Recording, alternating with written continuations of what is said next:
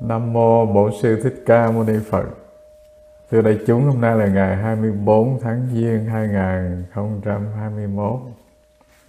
Tuần rồi mình đi vô đến đoạn cuối của bài Kinh Thân Hành Niệm và cũng chưa xong. Hy vọng tuần này mình học xong nhé.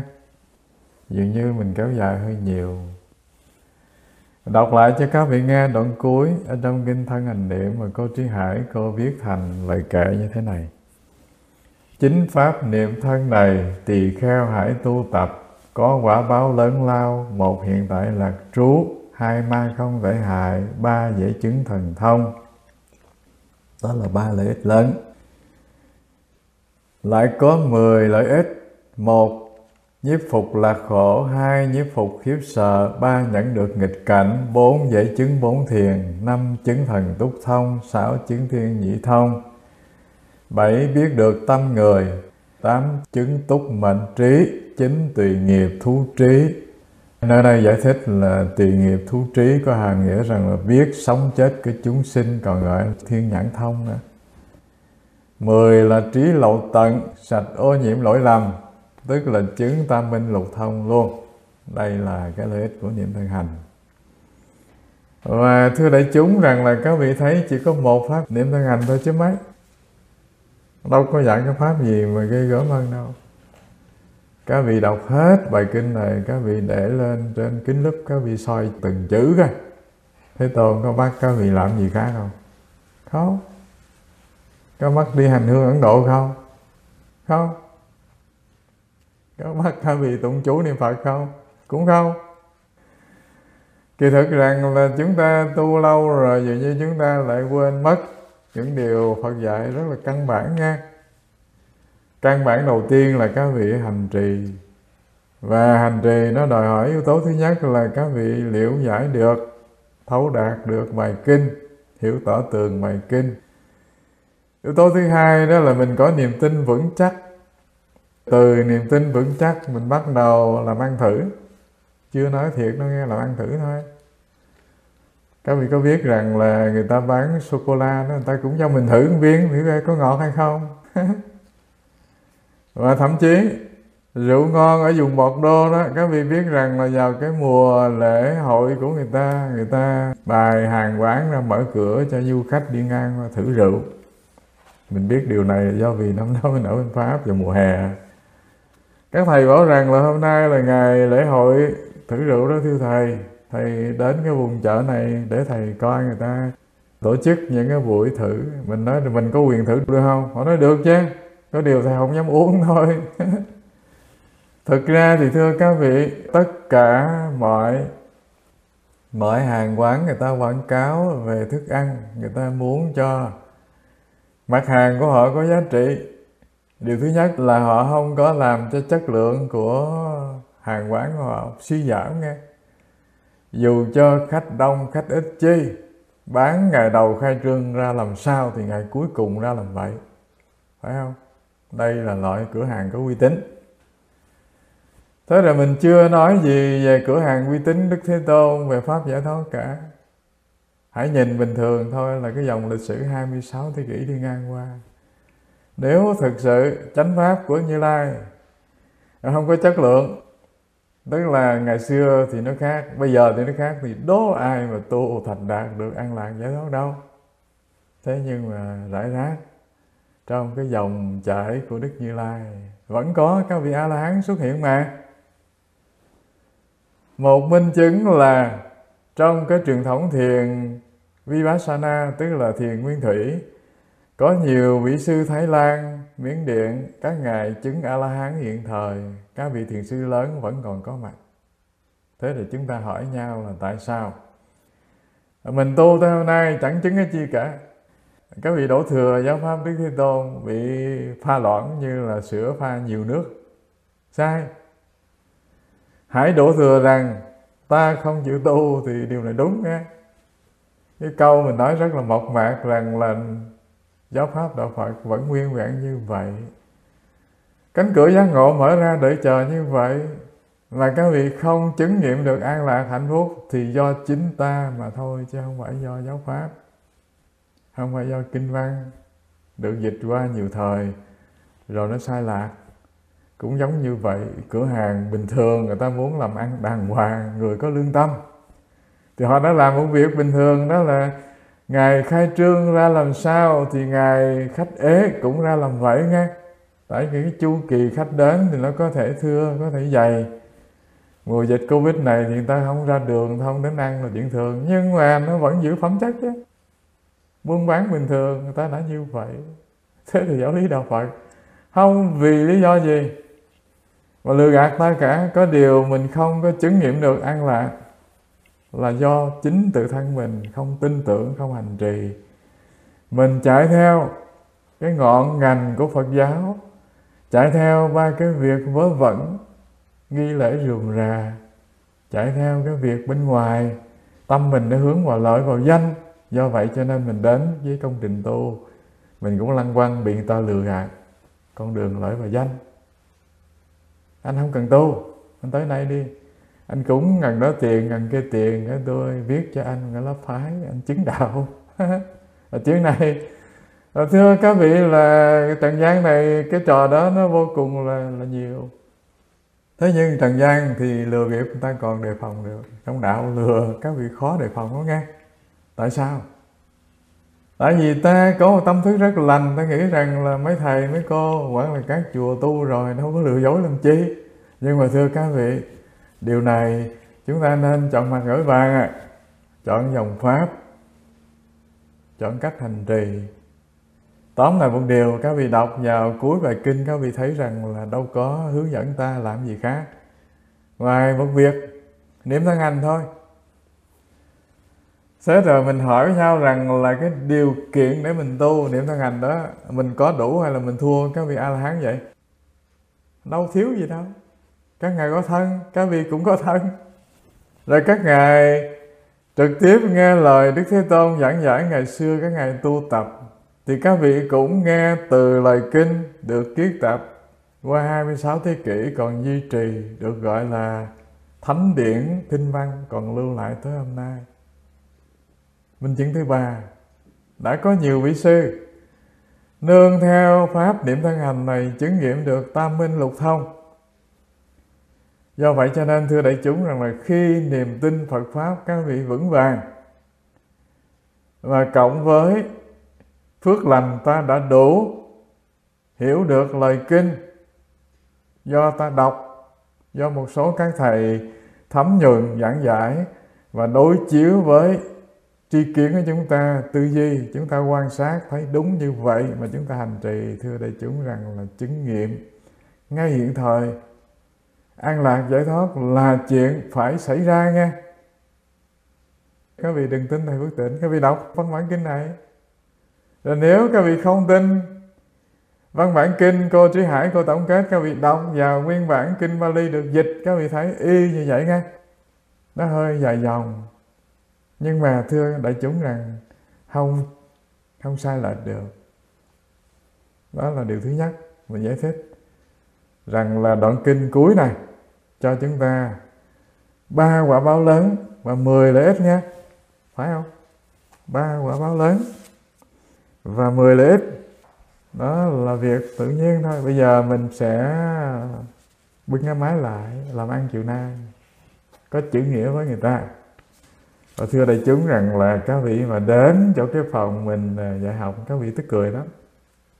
Nào là dây, nào là nhợ, nào là đèn, và đón một mình thôi chiếm luôn cả cái phòng khách này. Và lâu nay nó cứ bị cái mặt nó đen và bực mình quá. Mặt thì đâu đến nỗi xấu đâu, tự nhiên vô hình rồi đứa nào cũng chê thầy sao mà đen thui, rồi mặt thầy sao đầy mụn. Mặt tôi đâu đến nỗi mụn đâu, cũng vài hạt cho vui thôi chứ đâu đến nỗi lủng lỗ. Cho nên bữa nay là hy vọng rằng là khá hơn. Ra ngoài kho mấy thầy vứt mấy cái đèn to lắm, mang vô rồi trang trí cho cái phòng bây giờ 2-3 cái đèn luôn. Mình đếm thử là một mình ngồi 6 cái đèn chiếu đó, các vị có biết không? Thế nhưng mà xấu nó vẫn cứ xấu. Cái này không đổ thừa đèn được. Đổ thừa mình thôi. Bây giờ bưng máy lại, các vị đợi 1 phút nghe. Và thưa đại chúng, là hôm rồi chúng ta đã học 3 quả báo và 10 lợi ích. Cái phần thứ 5 nha. Thứ 5. Cái phần đầu 3 quả báo mình đã đi ngang qua xong rồi, hôm nay nói đến 10 lợi ích này. Một là nhiếp phục, hai là cũng nhiếp phục luôn. Và nhiếp phục cái chi? Nhiếp phục khiếp sợ. Và ba là nhẫn được nghịch cảnh. Thưa đại chúng, là ba điều này là ba loại hiện tượng nó dính liền với đời sống của ta từ bé thơ tới hôm nay. Ví dụ, cái khiếp sợ này thưa các vị, nó theo với chúng ta cho tới lúc các vị được người ta bỏ vô 4 tấm ván, đóng cụp đi vào lò thiêu ngay. Mình tưởng rằng lúc bé thơ mình sợ ma nè, sợ cô giáo nè, sợ bạn bè nè, sợ trên đường đi học về đi lạc. Tại vì nhiều ngõ ngách quá, nhất là ở thành phố mà các vị đi không biết con hẻm nào vô nhà của mình, cho nên mình khiếp sợ. Thế nhưng vào tuổi trưởng thành rồi, thưa các vị, mình lớn rồi, mình có thể đạp xe đi trên đường, hoặc đi xe Honda, hoặc là các vị sống trên đất nước Hoa Kỳ, được gọi là một đất nước bảo đảm về tự do cá nhân rất là tốt đẹp so với nhiều quốc gia trên hành tinh này. Thế nhưng thử hỏi với nhau rằng là ta sống ở đây ta có sợ không? Sợ. Và đừng nghĩ rằng mình là phó thường dân, sợ nghe. Thậm chí là làm tổng thống của Hoa Kỳ cũng bị người ta ăn hiếp luôn. Các vị nhìn thấy ông tổng thống Donald Trump đó, họ dán biển bằng băng keo không cho nói, là nín khe, nói được gì. Do vậy thưa đại chúng rằng là đây là ba hiện tượng rất bình thường trong mọi đời sống của chúng ta, ai cũng vướng phải. Một là niềm vui nỗi khổ, rất khó nhiếp phục. Hãy nhìn hiện tượng đời sống mình một ngày đi ngang qua. Các vị hình dung rằng là vui và buồn, lo âu phiền muộn, nó xen kẽ nhau, nó tấn công các vị, chưa một phút giây nào nó dừng lại. Ta sống bao nhiêu năm trong cuộc đời thì ta luôn đối phó với cái chuyện niềm vui, nỗi buồn. Và nếu một mình các vị thì các vị đã cực nhọc vô cùng đối phó với cái điều này xảy ra nơi chính tự thân. Thế rồi các vị nghĩ rằng có mình nó cô đơn quá, cho nên kiếm một cái mảnh xương sườn ghép vô để đỡ đi cái nỗi khổ, niềm vui, nỗi buồn nó xâm đọt ta. Kiếm thêm một mảnh tình dắt dai nữa, chuyện gì xảy ra? Khổ gấp 2 lần. Cái người kia cũng như ta, cũng cùng chung một cái trạng thái tâm là cũng vui cũng buồn. Và hai cái vui buồn này thưa các vị, nó đụng nhau thì chuyện gì phát sinh?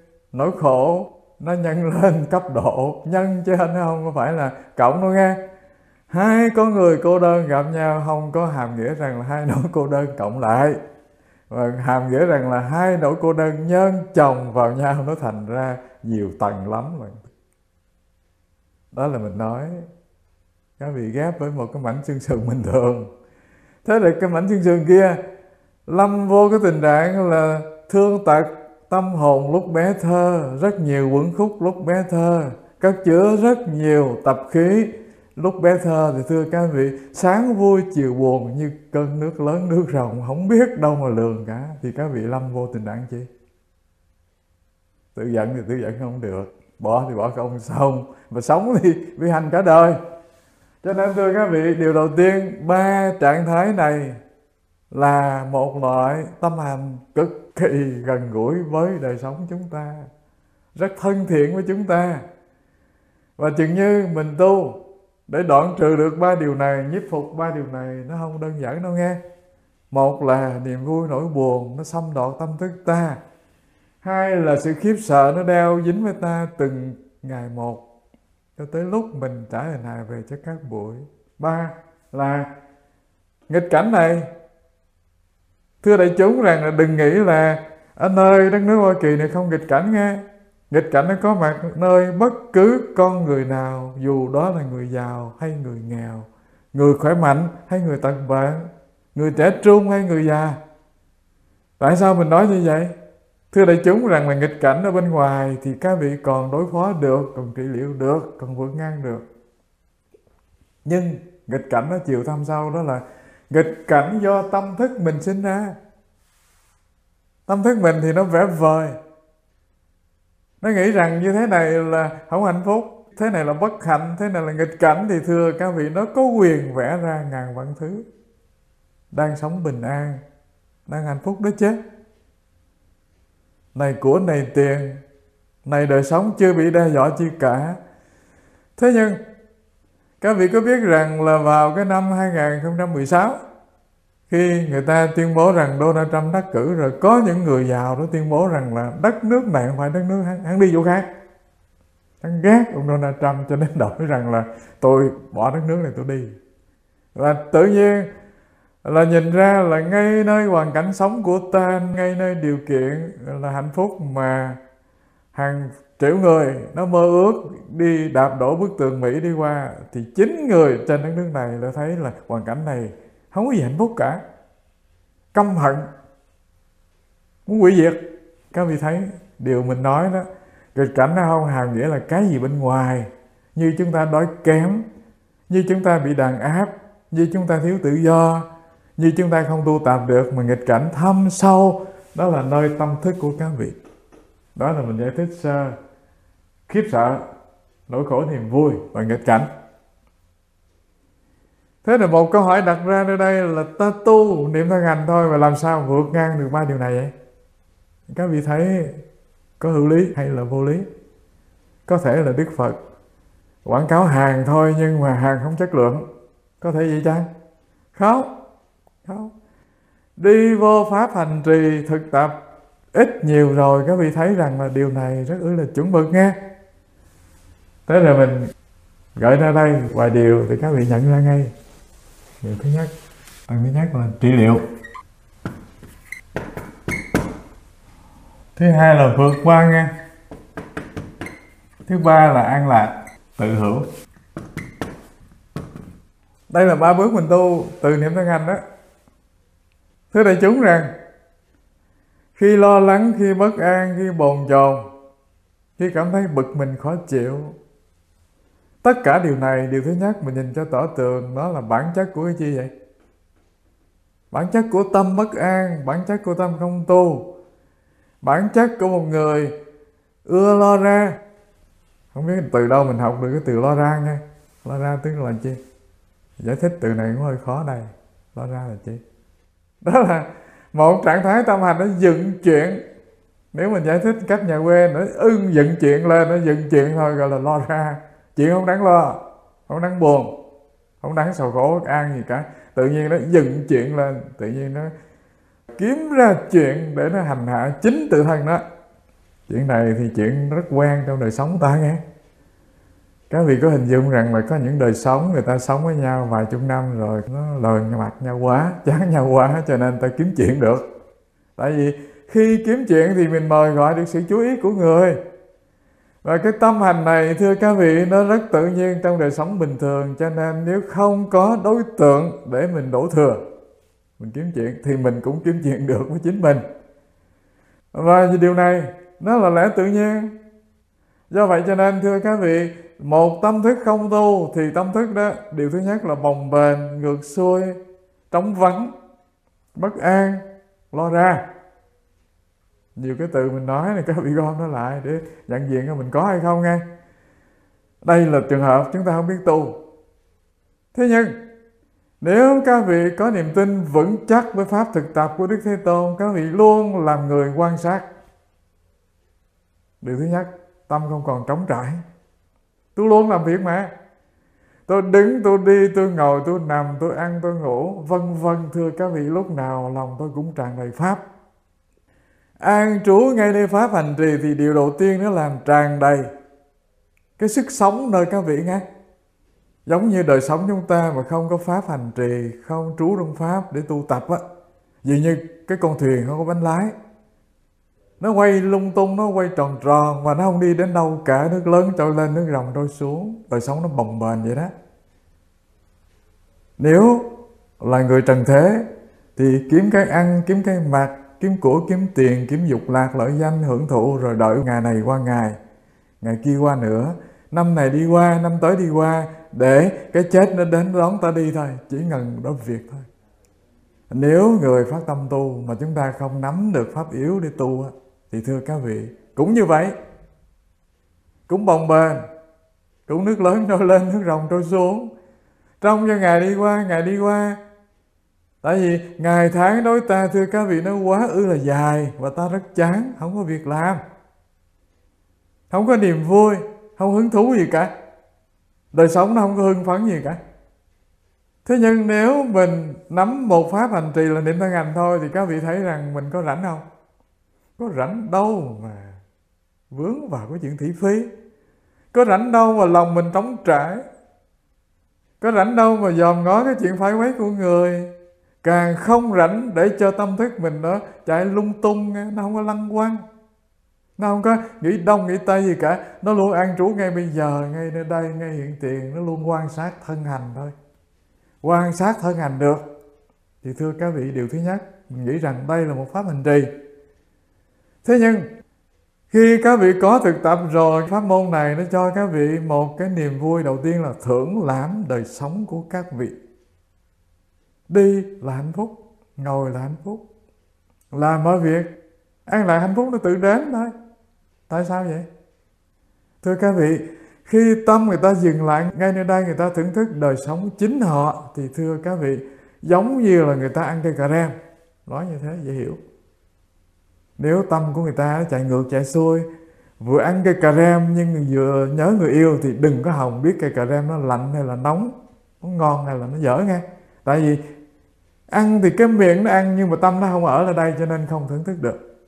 Thế rồi hắn đang thưởng thức cây cà rem đi, hắn không có bận bịu gì khác ngoài cái việc là đem tất cả niềm đam mê hạnh phúc để thưởng thức hương vị cà rem thôi. Thì các vị thấy là cúng cây cà rem như vậy.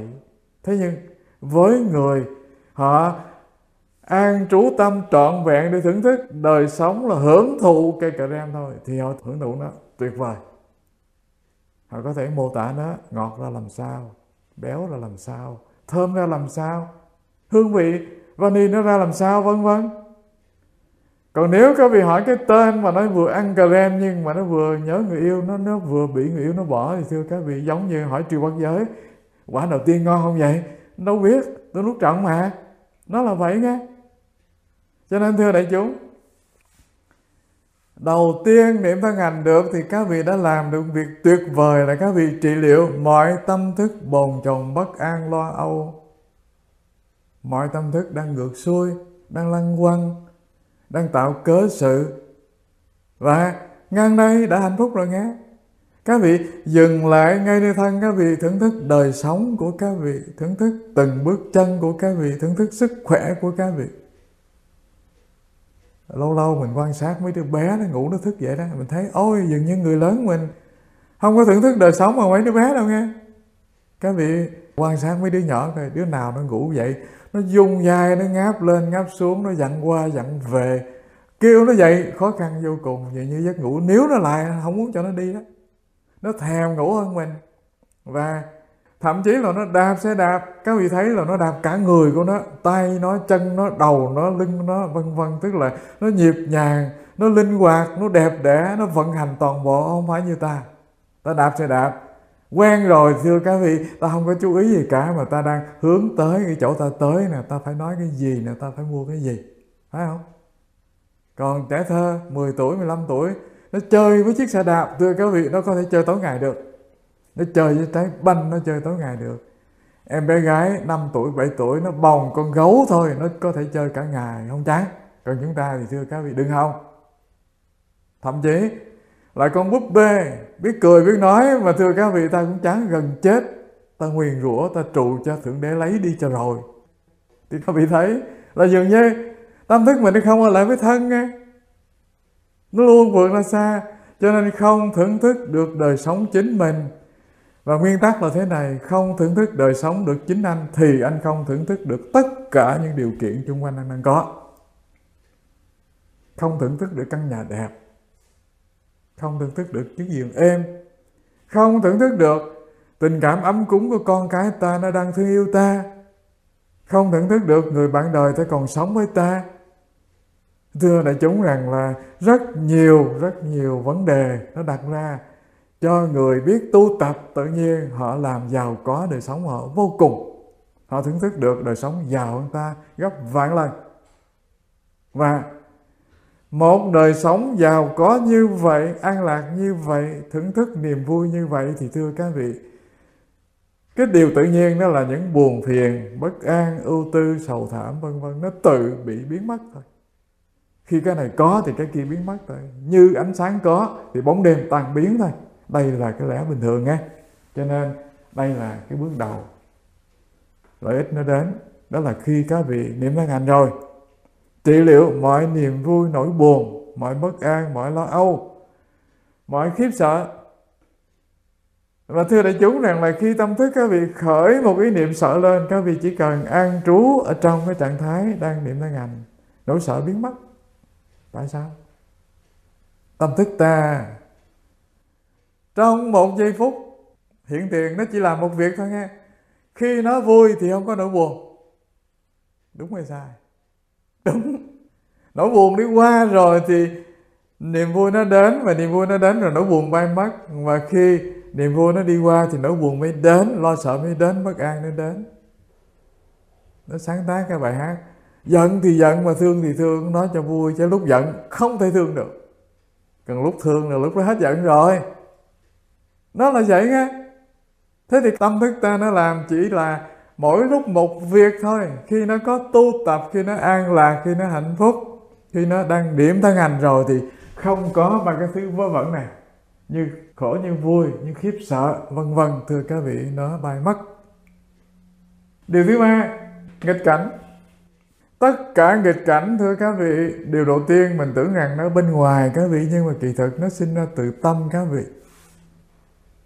Điều này có khi người ta nói rằng mình cưỡng lý. Tôi ở trong hoàn cảnh rất khó khăn như thế này nè, lây quay tôi không thể vượt thoát được nè. Làm sao tôi an trú trong Pháp, tôi tu tập mà tôi có thể vượt ngang được nghịch cảnh?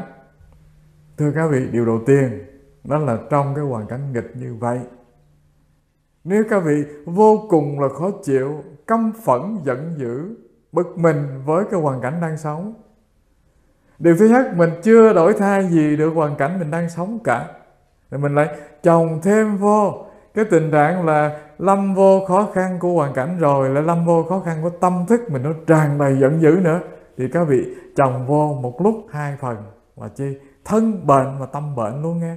Thân bất an, chuyện đó của thân. Thế nhưng mà tâm bất an thì nó lại chồng vô, nó làm cho càng ngày thân càng tật bệnh ốm đau. Rồi cái nỗi bất an nó tràn ngập, không phải tự thân ta, nó lây lan đến xung quanh. Ví dụ như trong hoàn cảnh nghịch, thế nhưng mà các vị rất an lạc, rất hài hòa, bằng phương pháp tu quá giải đó. Thưa đại chúng rằng là tự nhiên các vị khám phá dần dần tất cả những người gây khó cho ta đó, dần dần họ lỏng ra, nhẹ ra, tâm họ đổi thay ra. Tự nhiên là lòng thương của ta, diệu pháp ta hành trì, nó thay đổi tâm thức ta, thay đổi tâm thức người thôi. Rồi nó làm thành cái sự dễ dàng cái hoàn cảnh nghe. Tái lại, cái hoàn cảnh đó chưa đến nỗi ghê gớm, chưa đến nỗi hành mình mất sát, giống như trong chốn lưu đày đi. Thế nhưng mà lòng mình đầy phẫn nộ, căm ghét, thù hận những người xung quanh đã làm khó khăn mình. Thưa các vị, từ cái tâm thức như vậy, cái sự phẫn nộ như vậy, nó lại làm cho cái người xung quanh ta, hoặc là những người họ gây những khó khăn cho ta, họ chồng lên thêm một lớp bực bội, khó khăn, căm ghét mình. Thế thì hai cái trạng thái của tâm hành của hai con người như vậy đụng nhau thì như bom hạt nhân nổ thôi. Và nó làm thành cái chi nữa? Một vùng năng lượng rất là tối tăm nha. Thưa đại chúng rằng là không phải những điều này mình học lóm từ sách vở gì đâu. Điều này mình chứng nghiệm nơi tự thân mình. Mình có đời sống rất là dễ thương, nếu dùng cái từ bình thường gọi nó là như vậy. Rớt vô trong những cái nơi chốn mất thì giờ tu, và cái giai đoạn mình còn bé, Tức là đã thọ tỳ kheo rồi, nhưng mà đến những ngôi chùa, thưa các vị, là làm như ô xin. Tức là bây giờ người ta dùng cái từ đó là chính xác nghe. Bây giờ làm như ô xin. Ngày 30 Tết, thưa các vị, cho tới gần 12 giờ đêm, giờ đến giờ giao thừa mới được quyền nghỉ. Mới được quyền nghỉ. Từ ngày nghỉ học, từ sau rằm tháng 12 là đã nghỉ học rồi, cho tới Tết là thưa các vị, dường như là sáng cho tới tối, tới 10 giờ, 11 giờ đều phải làm công việc cần thiết, dẹp dọn, sắp xếp, rửa, quét, từ cái mảnh văng nhện, từ cái ly, từ cái tách, ngắt từng chiếc lá, chùi từng chậu bông, không có thì giờ đi đâu cả. Thế nhưng mà lòng mình tràn đầy hỷ lạc. Mình nghĩ rằng mình ở nơi Già Lam này, người ta nuôi mình ăn, không cần nuôi gì khác cả, cho mình ăn và cho mình ở để mình ôn tập đi học là vui rồi. Cho nên tất cả những điều cần thiết như mùa hè, nghỉ lễ, nghỉ Tết phải ở lại đây phục vụ cái chùa là chuyện bình thường, lòng tràn đầy niềm vui. Và với một số các thầy pháp hữu với mình ở đó thì vừa làm nhưng mà vừa lùng bùng, vừa chửi xiên chửi xéo. Còn mình thì không có, tươi như hoa, không về quê ư, thích chí. Thưa các vị, cái món quà đó là chi? Món quà đó, điều đầu tiên nó tặng lại cho mình là lòng mình tràn đầy cái sự hoan hỷ, không có khó chịu, không có bực mình, không có những cái câu nói ngủng ngẳng với ai cả, không có cái nhìn căm thù hờn giận gì đối với ai, đối với người gây ra khó khăn cho mình và với những người xung quanh.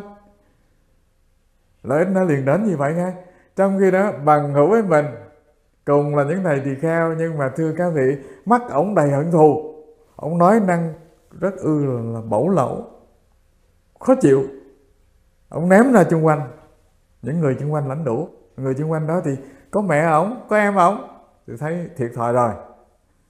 Người lạ, thưa các vị, lãnh đủ là chuyện thường, nhưng mà người gần ta là người thân của ta này, em ta này, mẹ ta cũng đang ở trong chùa mà, thưa các vị, vô cùng khó khăn.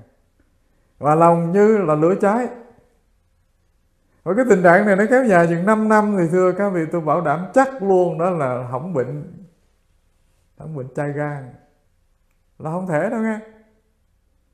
Chắc là bệnh á. Tại vì nóng như lửa đốt từng ngày, còn nóng hơn ăn ớt nữa mà, làm sao chịu nổi. Và đó là mình nói cái tác hệ của tự nhiên. Đó là khi anh bực mình, anh nổi sân si với mọi hoàn cảnh xung quanh thì điều đầu tiên anh làm hại anh, điều thứ hai anh hại người xung quanh. Còn đối với mình, thưa các vị, lòng mình mát rượi, không có buồn phiền, không có bực mình, không có thái độ thù ghét, không có nguyền rủa. Nó mắt mình vẫn hiền diệu, không có nhìn bằng 2 viên đạn bắn vào người, rất là hiền lành. Chân chất nhà quê hồi xưa ra làm sao thì dù người ta hành chết bỏ nhưng mà vẫn hiền lành như vậy, không có một lời là phiền hà trách móc chi. Cái món quà là chi các vị biết không? Ôi, dần dần thiên hạ thương ra. Tết thiên hạ làm bánh chưng nè, thiên hạ mua thức ăn nè, rồi cho tiền. Và thưa các vị, là cái vị thầy trụ trì đó dần dần là thương coi mình như là người đệ tử ruột rà của ông. Đến một lúc mình giả từ, mình lên núi, mình ẩn cư, mình tu. Cụ chảy nước mắt, cụ nói tôi nghiệm ra là dường như tôi có mình thầy là người có thể kế thừa được. Thôi thầy đi thì đi, nhưng mà nhớ nghe, về đây để thay tôi trong năm Già Lam. Tức là cái món quà tôi tặng lại nguyên ngôi chùa đó. Có làm gì đâu, chỉ là một trạng thái tâm bình hòa, an lạc, không đối kháng, hóa giải mọi nghịch cảnh thôi. Thưa các vị, đó là nói lúc mình chưa biết tu nghe, chưa biết tu. Nhưng mà dường như là đáy lòng của mình khi tu rồi mình nghĩ cái chuyện giận nè, chuyện bực mình nè, chuyện khó chịu nè, chuyện căm tức nè, chuyện mà đặt mình trong cái tình trạng đây là nghịch cảnh, ta không thể sống được, ta vô cùng căm phẫn, dường như chuyện đó không hề xảy ra với mình. Đó là lúc chưa biết tu.